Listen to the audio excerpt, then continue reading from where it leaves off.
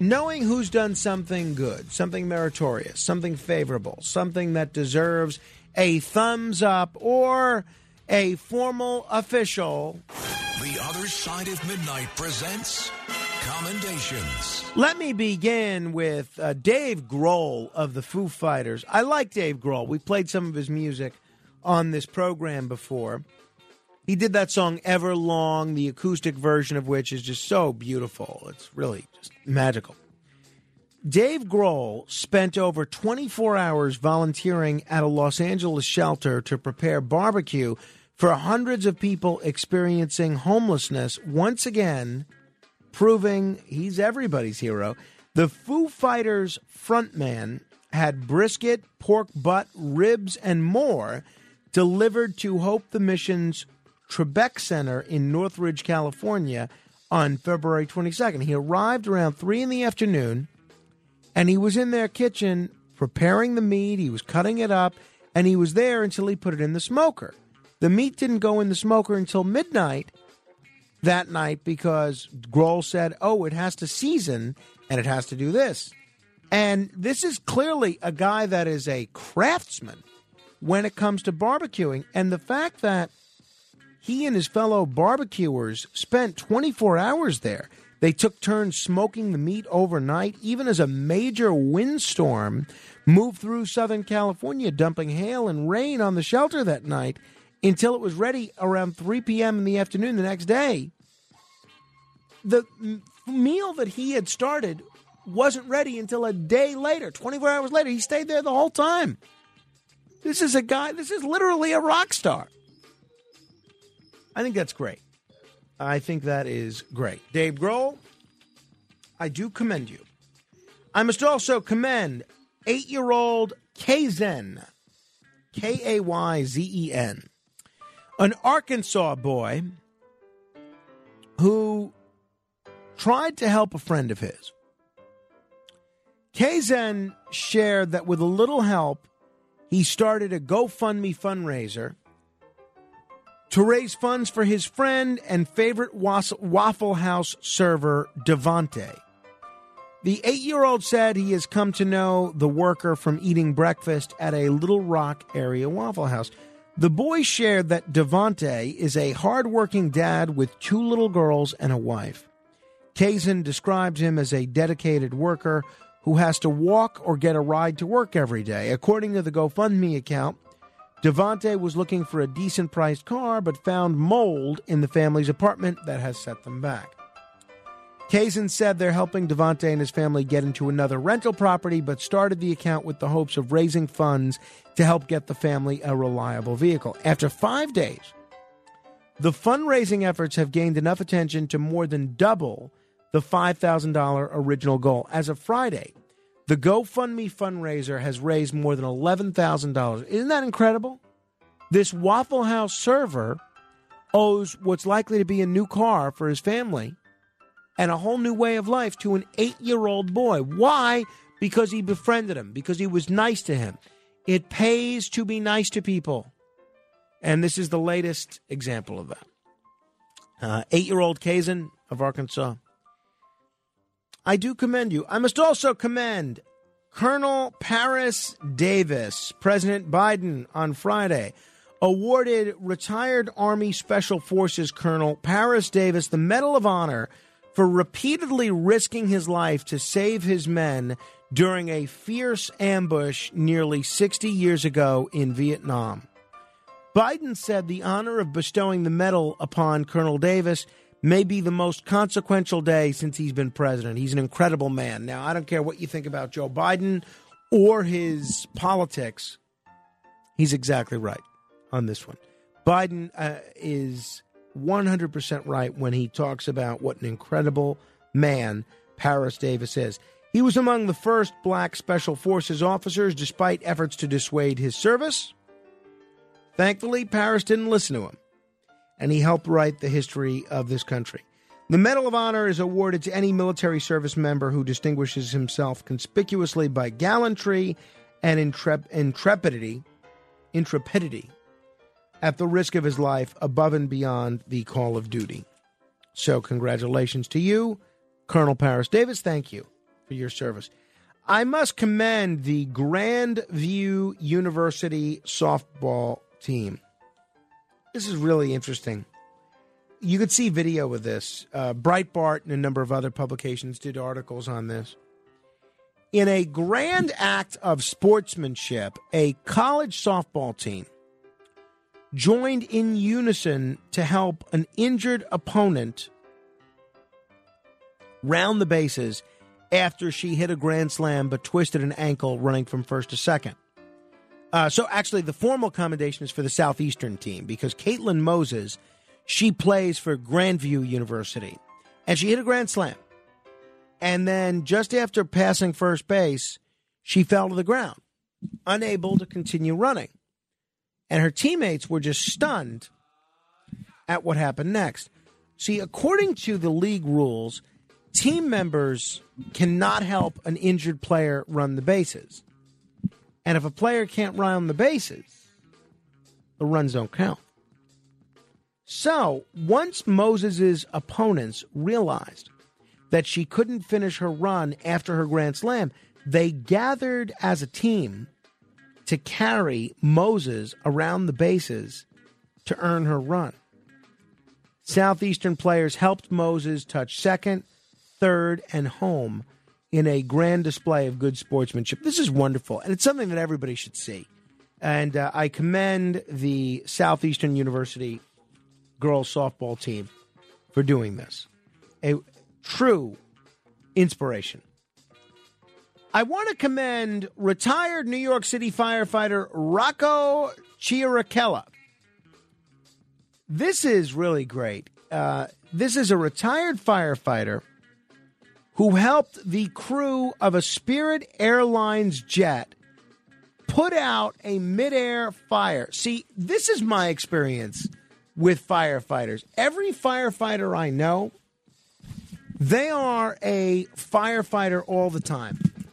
And they're always rushing to help people. They're always looking to be of service. And I love seeing this. Flight 259 was en route from Dallas to Orlando on Wednesday afternoon when a passenger's vaping device battery caught fire in an overhead bin. I thought these devices weren't allowed on airplanes. I don't understand. So Rocco was flying with his wife, and he noticed that the plane started to drop altitude, and somebody yelled, "Fire!" He said smoke was billowing out of the overhead bin, so he jumped to help the crew put out the flames, leaving him with burns on some fingers. The footage, shot by a passenger, shows Rocco and other crew members working furiously to put out the fire before the Airbus A320 landed in Jacksonville around 2 p.m. It was a battery-powered vape tied to a battery charging inside the compartment. Very dangerous. And it ignited a piece of luggage next to it. So this fella, a retired fireman, said it was just instinct. It was lucky we got to it right away. We averted a major problem. Guys, don't bring your vape on an airplane. Don't bring your vape charger on an airplane. Don't do it. Don't do it. They catch fire. All right, I must commend Eli Lilly. I speak a lot, obviously, about prescription drugs and the crisis when it comes to prescription drug pricing in this country. And look, ultimately, this is something that we're going to have to deal with as a country. This is unsustainable healthcare costs in this country, especially for people that are. We have a listener, David, in the Bronx, who has been forced to shoulder a lot of the burden when it comes to the exorbitant price of insulin. Eli Lilly announced that they are slashing the list price for some of its insulin products following years of criticism from lawmakers and activists that the price of this life-saving hormone had become unaffordable. So now they are going to lower this a bit to $35, which is great. What's even greater about this is starting a race to the bottom. Civica, a nonprofit drug maker in Utah, for example, They have said they plan to begin selling their insulin, which is biosimilar, for roughly $30 per vial by next year. That's $5 more than the new price of Eli Lilly's generic insulin. And other companies are also following suit, and I think that's great. This is what we want, competition to offer consumers lower prices, not these drug companies looking to outgouge one another. And I tell you who I have to give credit to again on this, Lena Khan and the FCC. No, the FTC. So many, this alphabet soup, FEC, FCC, FTC. Lena Khan and the Federal Trade Commission, she has done a great job on this, and she really made this her fight. Now, Eli Lilly can take credit for this, and I'm giving them credit. I am. But they got a little bit of an arm twisting from Lena Khan of the FTC. And I don't care what you think about Biden. His appointment of Lena Khan is, as far as I'm concerned, one of his finest appointments. And her role, once again, on this insulin drug pricing issue has been exemplary. Let me commend Dylan Rubel and Garrett Jensen. These are two engineers working at Boeing who broke a record that has now been certified. They broke a record for longest paper plane flight. They set a new world record for farthest flight by a paper aircraft, sending a sheet of paper 290 feet. Can you imagine a paper airplane 290 feet? This is extraordinary. This paper airplane should be in the museum somewhere. It should be in the Smithsonian. They accomplished the feat with the help of Nathaniel Erickson. All three of them are going to be cited on the Guinness World Records page, although Rubel is the one who threw the plane on its record-shattering flight. They studied origami and aerodynamics for months, putting in 400 to 500 hours of creating different prototypes to try to design a plane that could fly higher and longer. So they ended up going with an A4-sized paper and went up to the maximum for weight, 100 grams per square meter. The heavier the paper, the greater the momentum when you throw it. It takes over 20 minutes to accurately fold the record-breaking airplane design. Isn't that incredible? I was never great with making a paper airplane. I could do a very basic design, but I would look at friends of mine. They would make these kind of cool airplanes and get them to fly a dozen feet. I thought that was cool, let alone 290. Sheesh. On the day of the attempt, they achieved the record on the third throw. So congratulations to them. I really do think that's something to be proud of. I want to commend Fremont, California. I've never been to Fremont, California, but I'm going to go because for the third straight year, Fremont, California has been named the happiest city in America. This is from a report on the personal finance website Wallet Hub that put Fremont on the top of its 2023 happiest cities in America rankings.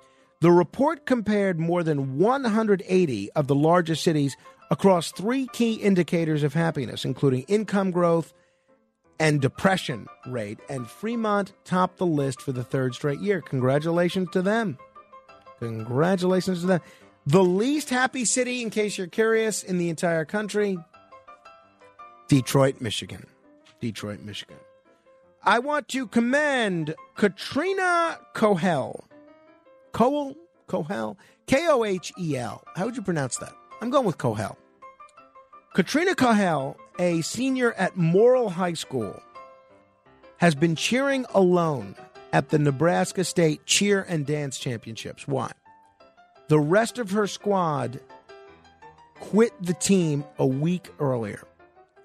So this teenage girl, a Nebraska high school senior, competed alone at her state's cheer competition. The rest of the team all quit. She said it wasn't a hard decision, adding that she was thrilled with her performance.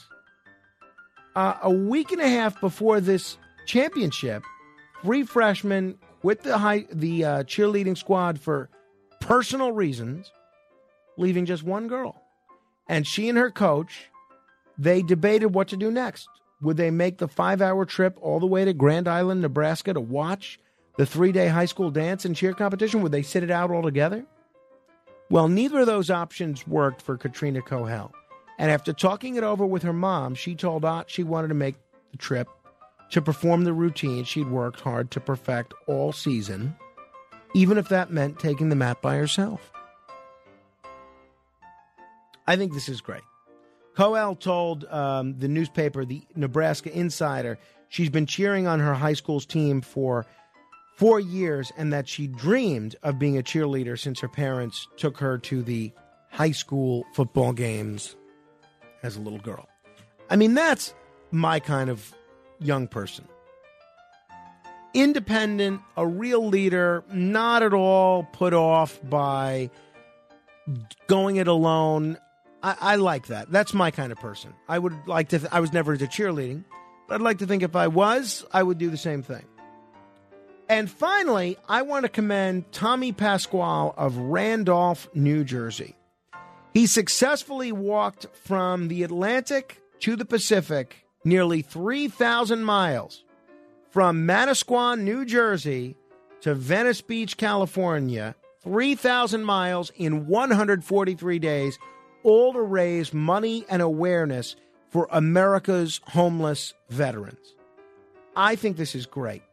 Since completing the trip, he raised nearly $97,935, and I think this is really incredibly admirable.